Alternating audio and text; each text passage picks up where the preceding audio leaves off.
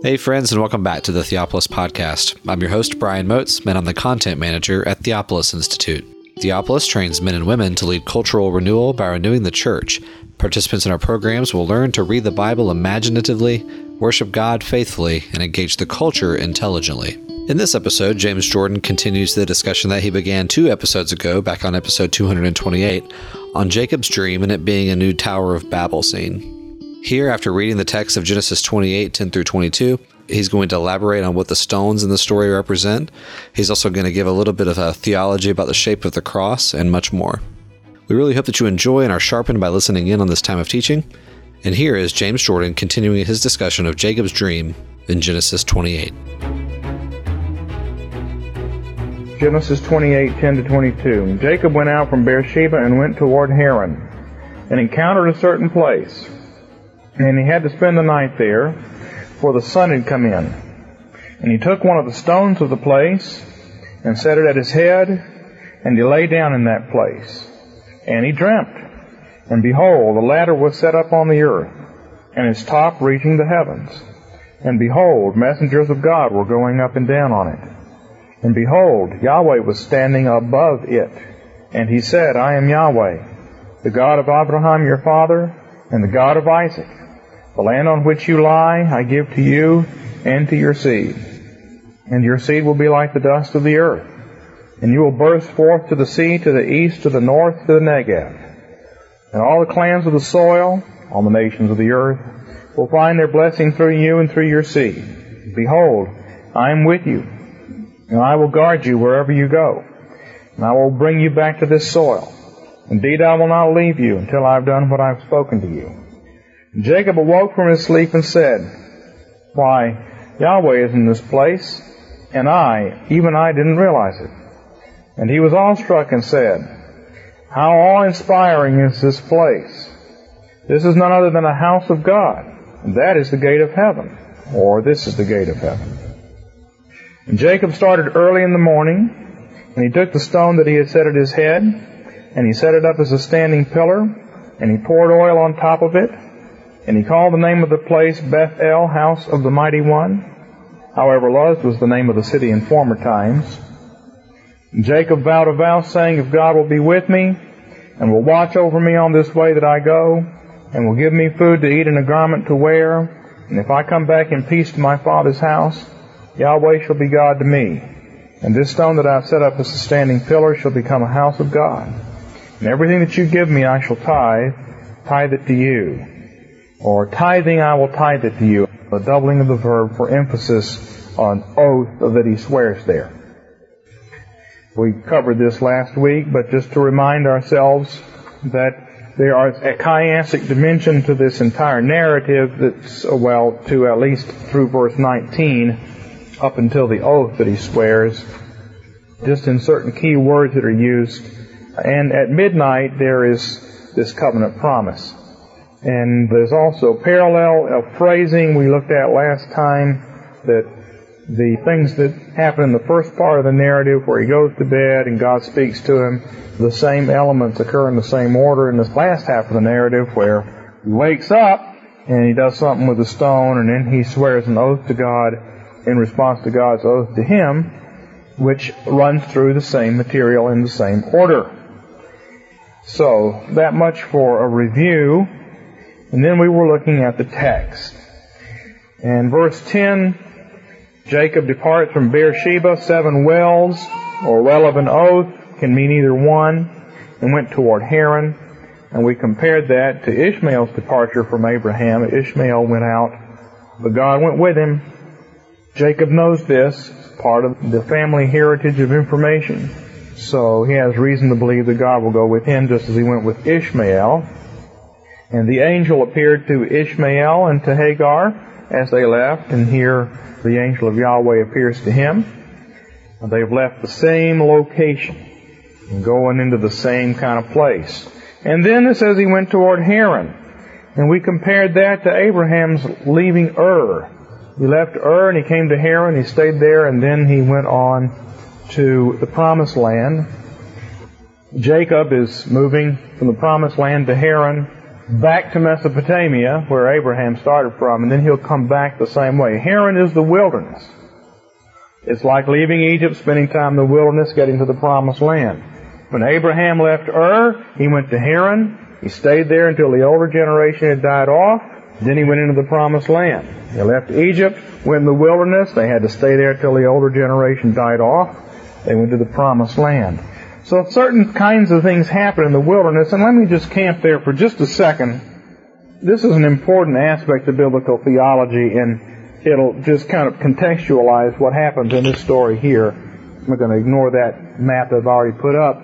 You come out from Egypt into the wilderness, and then you go to the promised land. What happens out here? Well, you come to Mount Sinai, and the covenant's renewed, and the space around Mount Sinai is wilderness space. Wilderness is the in-between space. You leave the old world, you come into this place, and then you go out of it into the new world. Now that's what happens in worship. We have left Niceville, Florida, to come in here. And after it's over, we'll go back.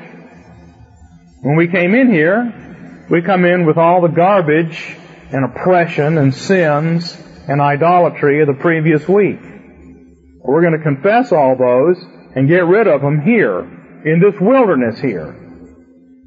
And then we'll be made new and we'll go back out into the promised land. So right now, Niceville, Florida is Egypt, because we've left it to come in here. And after this service is over, when we go back out, Niceville is the promised land. Do you understand that? That is what is happening.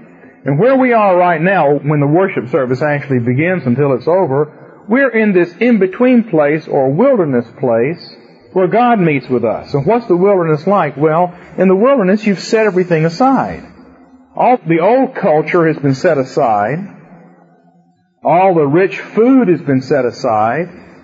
You just have bread and water. That's what we got here. Bread and water. Except Jesus turns water into wine, but in the wilderness, that's what you have. Manna and water.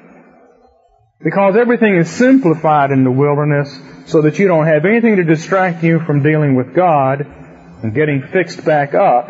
And then you go back out into the land that flows with milk and honey and olive yards and vineyards and all the other nice cultural stuff like cities and the like.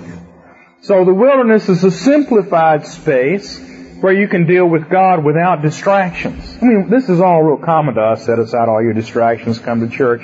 But I'm trying to give it a biblical theological cast and show you how it's set out. Well, now, what happens when you get in the promised land is you can't go all the way back down to Sinai. So you need a little portable piece of wilderness to take with you. What is that portable piece of wilderness that they take with them? The tabernacle and the courtyard around the tabernacle. So when they get into the promised land, you've got the tabernacle, you've got Mount Sinai in the middle of it, which is the tabernacle itself. You got the altar, which was at the base of the tabernacle, and you've got this courtyard around it. And every time you sin, you go in here into this wilderness space and come back out. And then the nation as a whole does it at Passover and the Day of Atonement. All the rituals take place in here because you're always going back into the desert to get it fixed and come back out. In big ways God has to do this, like when He takes them into the Babylonian exile, simplify their lives. Daniel's there. He doesn't eat anything but seeds, it says. In the first chapter.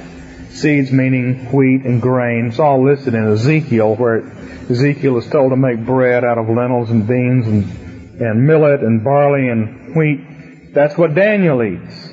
They're both there in Babylonian exile. To start with, they had this simplified life. All right, when you go into this wilderness place that's in between, you've left the old behind, you haven't yet moved into the new. This is called a boundary or liminal space in religious studies. Liminal, meaning it's kind of limited on either side. You can think of it that way.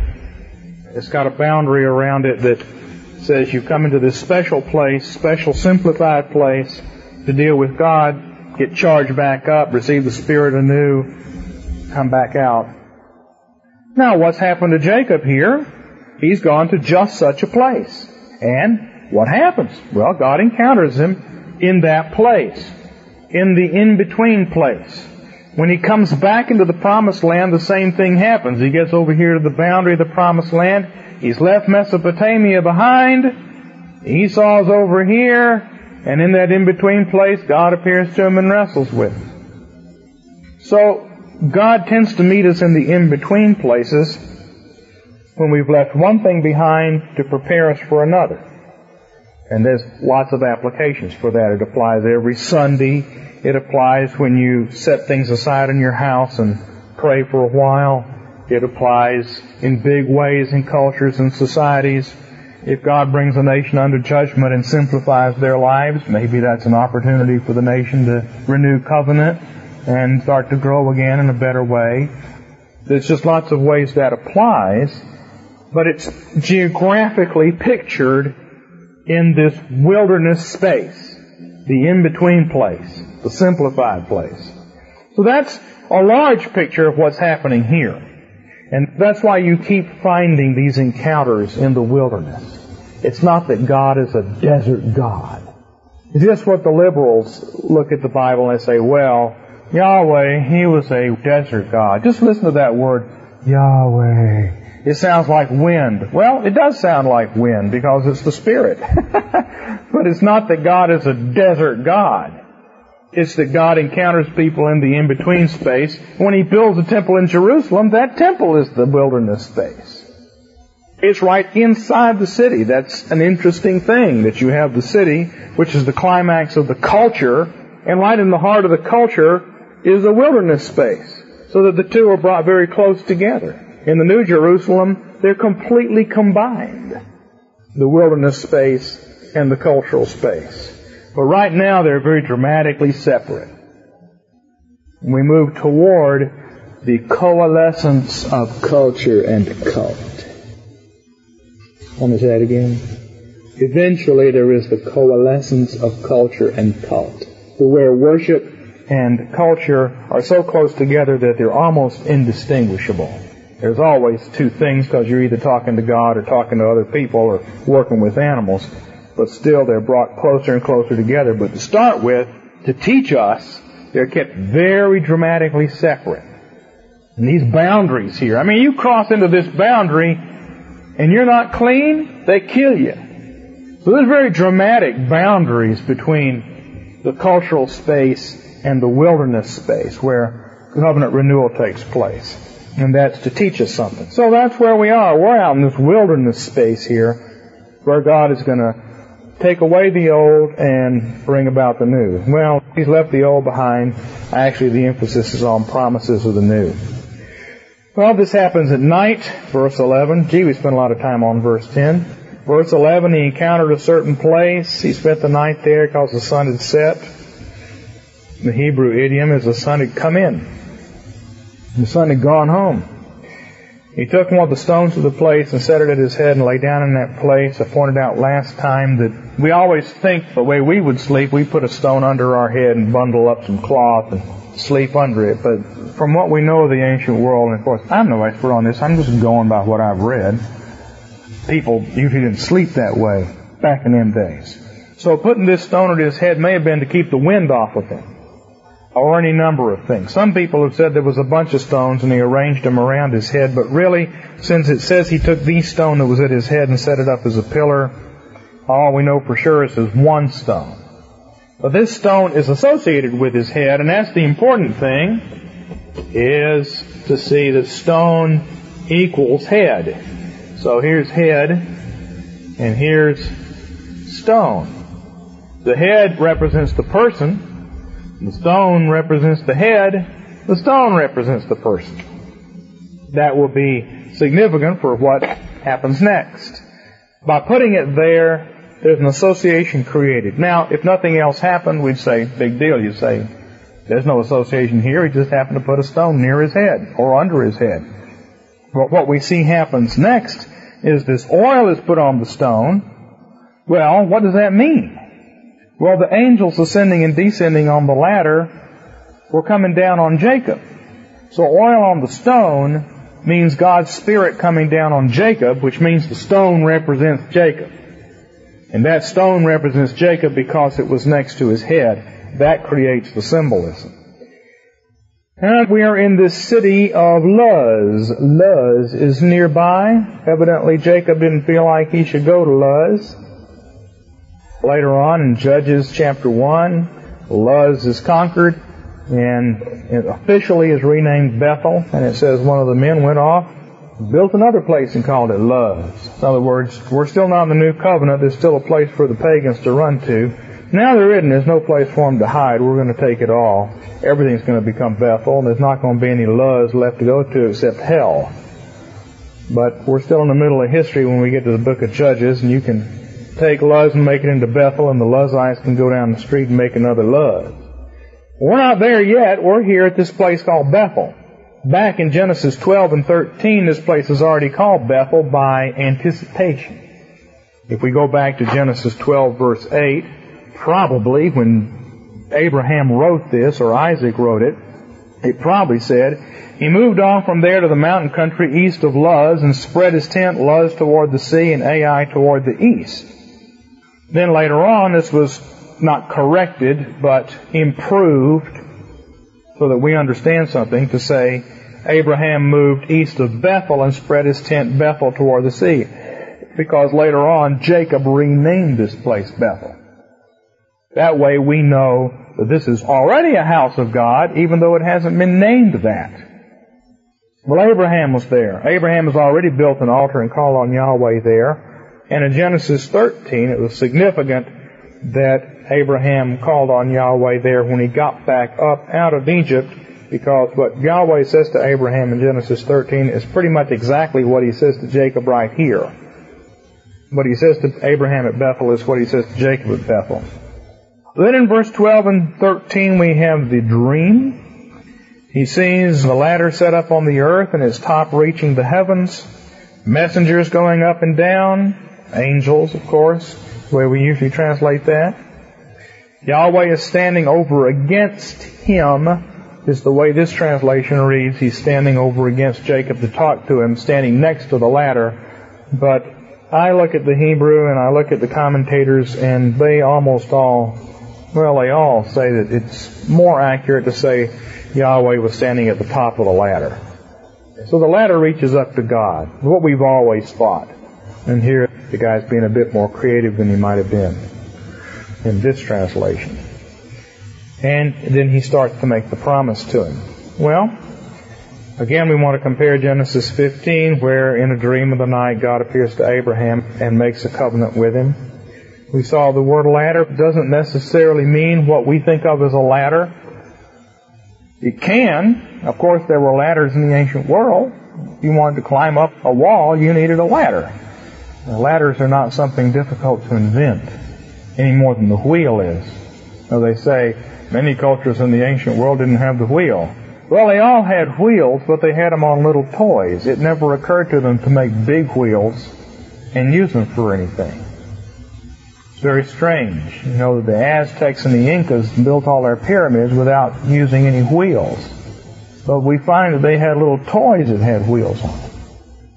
Why did I mention that? They had ladders back then, but this word can also mean a mound or a pyramid. It's not used for pyramid, but anything raised up. And considering that this is a Tower of Babel-like scene, it's probably more likely that this is more like a holy mountain or a stepped pyramid that he saw than what we think of as a fireman's ladder. Well, this is back to the Nimrod theme. Remember, we've seen Nimrod was a Gibor, a mighty man. Now, Jacob had been called a Gibor, a mighty man. And now he comes out and he is, in a sense, the true Nimrod, building a tower to heaven. Or actually, God is. God built this tower and God set it up. Jacob just receives it. But he ministers at it, and he's associated with it in the way Nimrod was associated with the false tower that he himself built.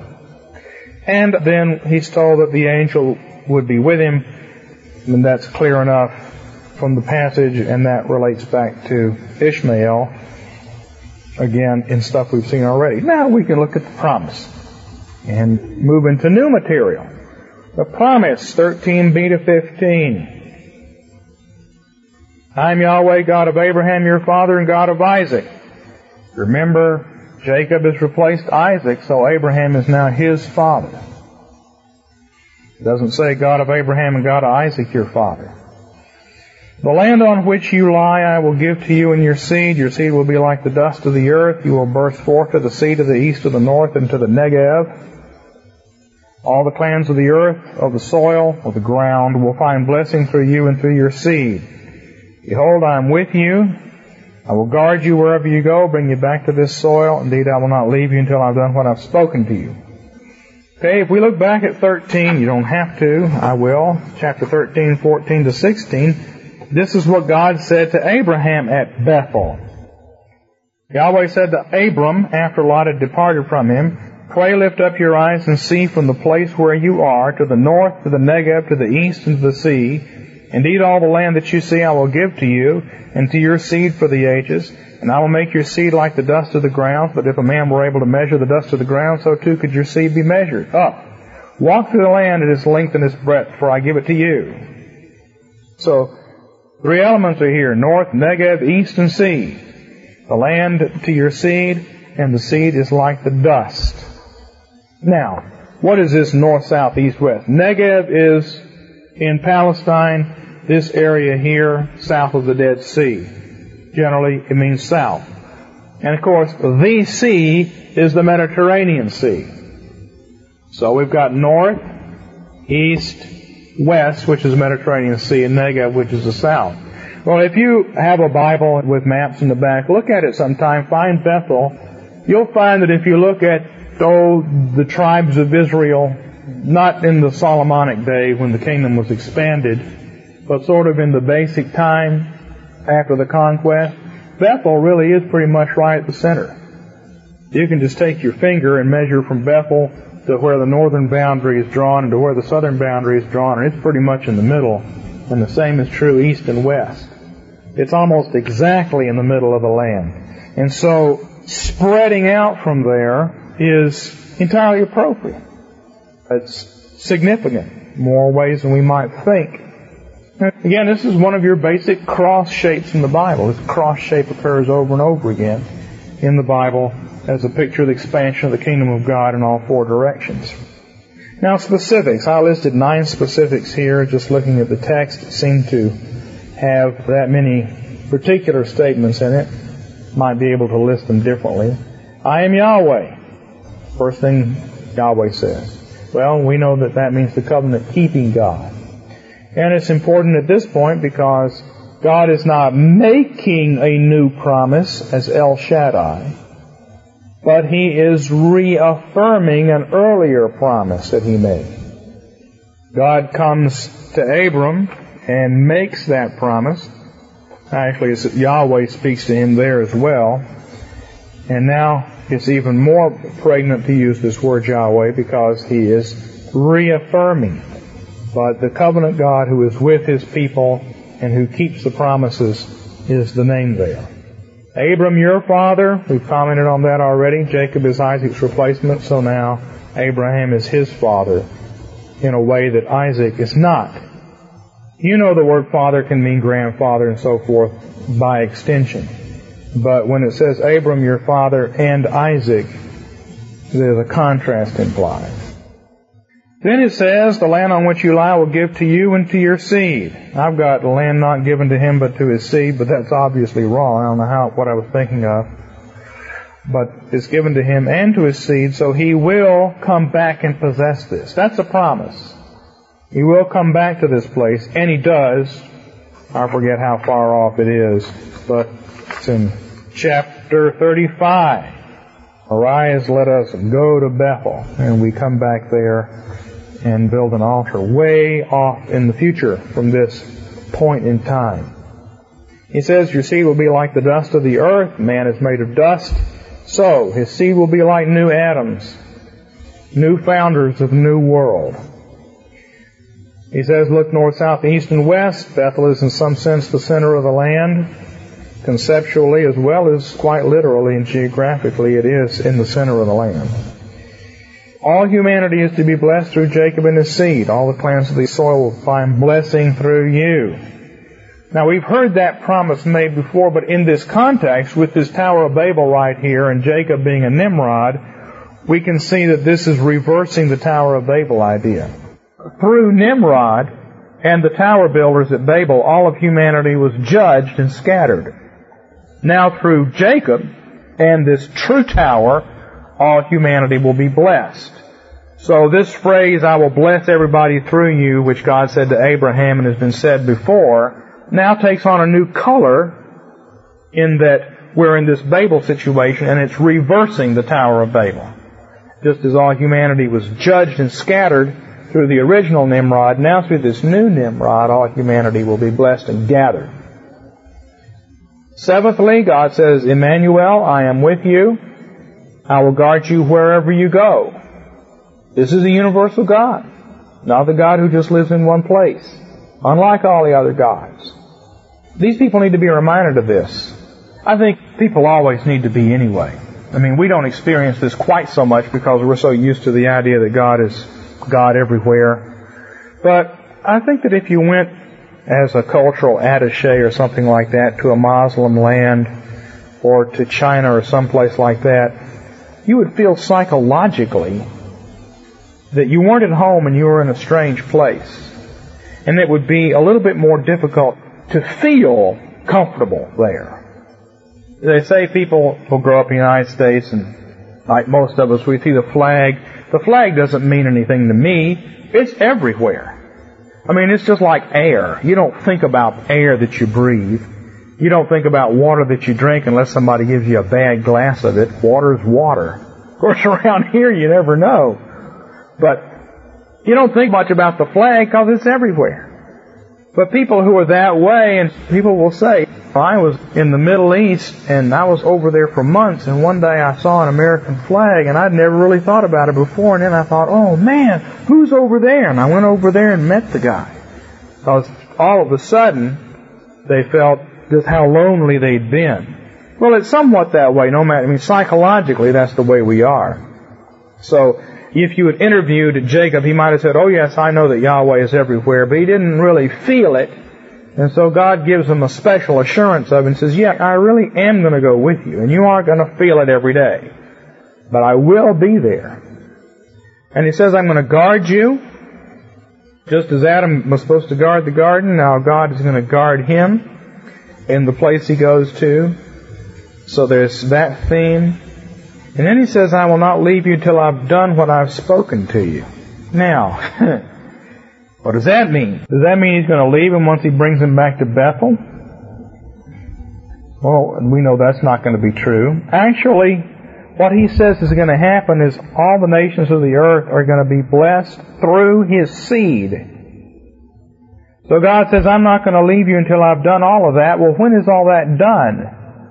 Well, in a sense, it's not done until the end of history. It's not done yet. In another sense, it's done when Jesus finishes his work. And 40 years after that, Jerusalem is destroyed, and Israel is removed from history as the particular vehicle of the kingdom of God. So you might say, well, God does leave Jacob in the sense that once you get down to the crucifixion and resurrection and ascension of Jesus, Jacob's descendants are supposed to move into the church, and those who don't are destroyed or punished, kicked out. God does leave them at that point, because it has all been done. Everything that's said here has been done. We have reached the point where everybody in the earth is going to be blessed through the seed, because the seed has come in the fullest sense. Well, when you look at it that way, you can see it's a large, far future thing. But as I say, you can extend it further and say, well, but the gospel hasn't been applied everywhere. Israel, in a larger sense, is the church. The point is, God is never going to leave it. It's not a statement, hey, I'm going to keep this up, but eventually I'm going to leave you. It's really more, I'm never going to leave you. Because what I've said I'm going to do is going to take the entire rest of the history of the world. Well, Jacob wakes up and says, behold, Yahweh's in this place, and I didn't realize it. So there's something new that he realizes, and Jacob really wasn't completely confident that Yahweh was everywhere. I'm out here in the wilderness. God must not be here. But sure enough, He is. So Jacob's confidence in the universality of God, of Yahweh as the universal God, is reassured. And then there's confession. He was fearful and said, "How fearful is this place?" Fear is our response to an encounter with God. God shows up in the Bible, people are always afraid. And it's not just because we're sinners, it's because there's a happy kind of fear that's just amazement. But because we're sinners, there's always a mixture of just plain terror as well, and fright. And he is frightened, but also reassured. They're both mixed together, and the fear of God in the Bible is a mixture of those two things for us. When God shows up, people are afraid. And people know when God shows up. They do. If a tornado went through this town and killed half a dozen people, people would know that it was God who did it. And the proof of that would be, they would say, "Why has God done this to me?" Now, they may not bow the knee to Him. They may be angry. They may just blame Him. "Why did God do this to me? Why did He tear up my house? Why did He kill my husband? Why did He hurt my child in the hospital with this tornado?" They know. When things happen that are dramatic like that, people know that God is in it. It's not a big, hard secret that God is around. God speaks through overwhelming events. Anything that overwhelms a human being is a manifestation of God. So if you're just absolutely overwhelmed with sickness, or with enthusiasm, or whatever, those things people call gods because they are being overwhelmed by them. He says, well, fear is man's response to an encounter with God. Then he says, this is the house of God.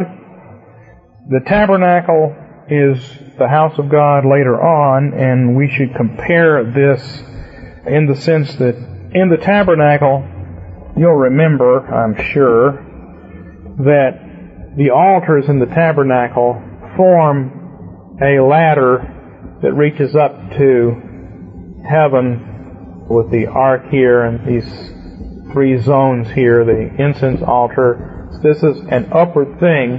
And when the sacrifices are done, blood is always splashed on the side of the altar where it can fall down, or it's put on the horns and poured out at the base, or it's put on these horns here and poured out at this base way down here, or it's taken in and put in front of the Ark of the Covenant, and then it's put on the horns of the incense altar and poured out at the base of the burnt offering.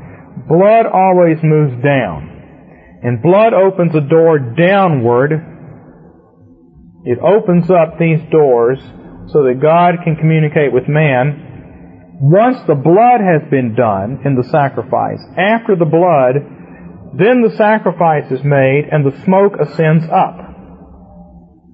You always do the blood first. You kill the animal, you take blood, you open these doors downward from God to man, then you build up the fire, put the animal on the fire, and the smoke goes up.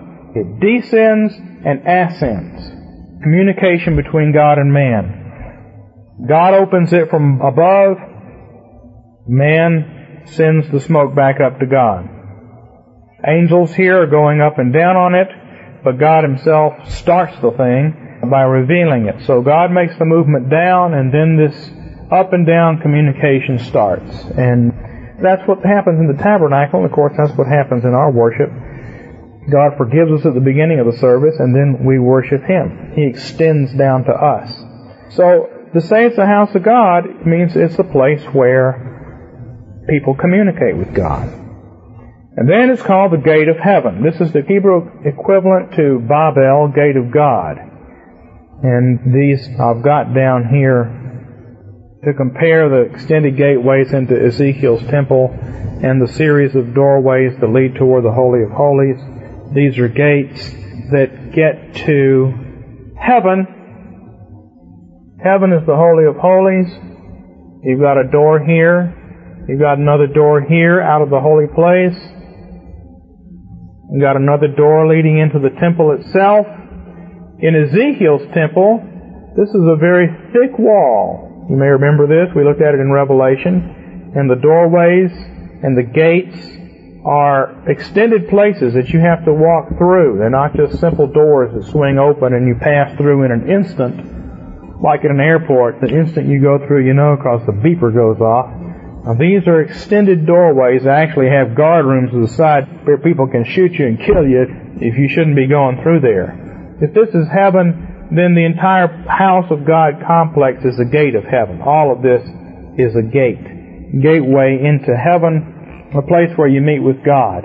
Another way to understand that is at Mount Sinai, God is here. This is the house of God. Down at the bottom is the altar. The altar is the gateway to heaven. And so if you set up a stone or a pillar or an altar, that is something that's at the gateway. We'll see that in just a second. Verse 18. Jacob started early in the morning. This is sunrise. It's a new day. Compare this to coming out of Egypt. Well, not really. Starting new after God has made a new covenant with you and started you out again. He puts oil on the stone. I've mentioned that means oil on Jacob, God's presence with or upon Jacob. He puts up this pillar. I do want to do one other thing with that, though, that's not in your notes. If this is a gate of heaven, you have an altar. The gate, you also have pillars. In the temple, you have these two pillars, Jachin and Boaz, which represent king and priest. Which is the kingly pillar, Jachin or Boaz? Boaz, of course. Boaz is the family name of the king's pillar. Jachin is the priest's pillar.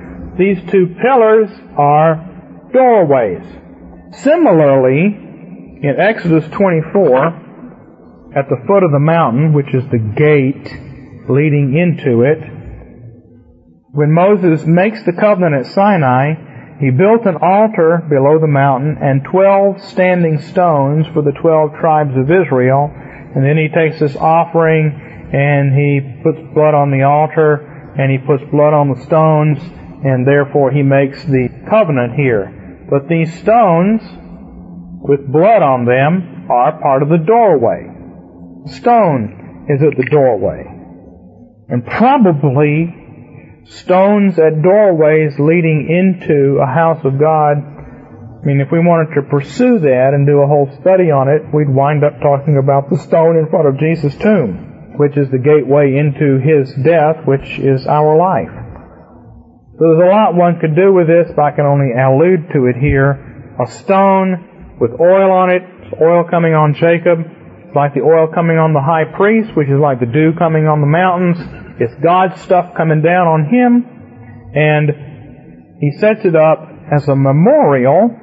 And he says that when I come back, I will expand this stone into a whole worship site, which he does. In chapter 35, when he comes back, he builds an altar there. So the one stone is now multiplied out to become a number of stones to be an altar. Later on, the tabernacle is there. Verse 19, he makes a name. Jacob renames the place by faith in the future. He called the name of the place Bethel. However, Luz was the name of the city in former times. You have to think that Jacob is standing there on this mountain or hill. There's this city. Well, the city is probably on the hill. He's out in the countryside, and he looks over and says, "No longer will you be called Luz, you are Bethel." It's 400 years later that the town's name is changed to Bethel. But he changes it right now by faith. He claims it.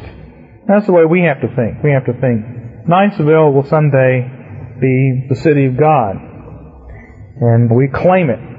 It may be 400 years from now, but it someday will be. Then we have the vow, verses 20 to 22. Jacob vowed a vow. It's his covenant pledge back to God.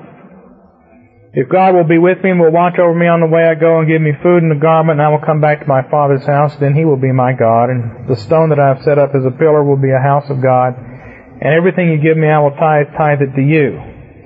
First thing we need to understand is this is not a set of conditions on God. You can't get one thing or another out of the grammar. Hebrew isn't written that way, but you can get it from the context and from sense. He's not putting a bunch of conditions on God. He's just saying, if I'm still alive, I'll do this. Because he asked for food and garments and coming back.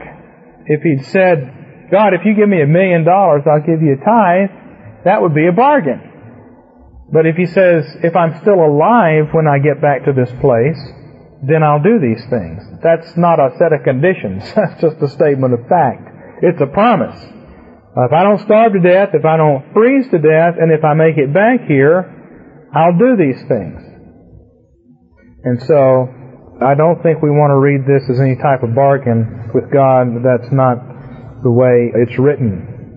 Yahweh will be my God. Again, that's not a contract with God that implies a possible rejection of Him, but a promise that if Jacob returns, he will establish Yahweh's worship.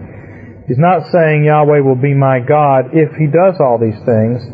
This is explained by the next sentence. Look at verse 21. And I will come back in peace to my father's house. And these verse divisions here aren't helpful because the next phrase belongs with the next verse. Yahweh will be a God to me. That is to say, this stone that I've set up as a standing pillar will become a house of God. See, the word and can mean to wit, or that is. And whether it means it here or implies it, it's the same thing. These ideas are parallel. Yahweh will be my God no matter what, in a general way. But in a specific way, if I get back here, Yahweh will be my God in the sense that I will set up this stone and it will become a worship site, which He does. Take the stone set up and turn it into an altar. And then He says, and this I think is another statement, and everything that you give me I will tithe it to you.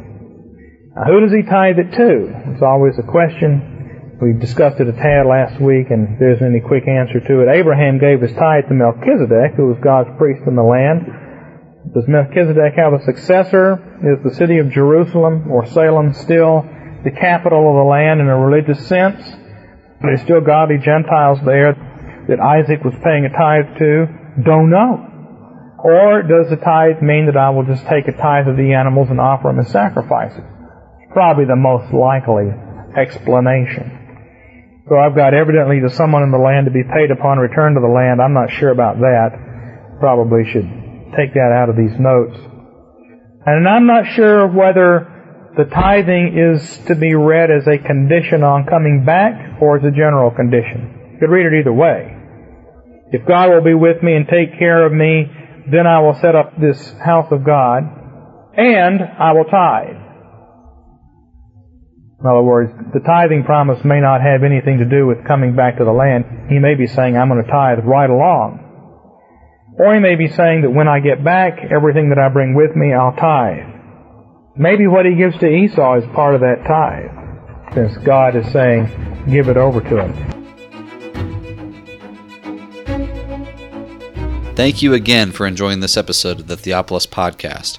For more information and for more content from Theopolis, you can check us out online at theopolisinstitute.com. We release new articles every Tuesday and Thursday on our blog, so you'll want to make sure to look out for those. You can also find us on Twitter at _Theopolis and on Facebook if you just search for our name. If you've been helped, sharpened, and encouraged by this podcast, we'd really love it if you would go to iTunes and leave us a review. It just takes a few seconds, and it really will help us along in getting our content in front of new listeners. That's all for now, friends. We really look forward to being with you all again in the next episode. And as always, thank you so much for listening.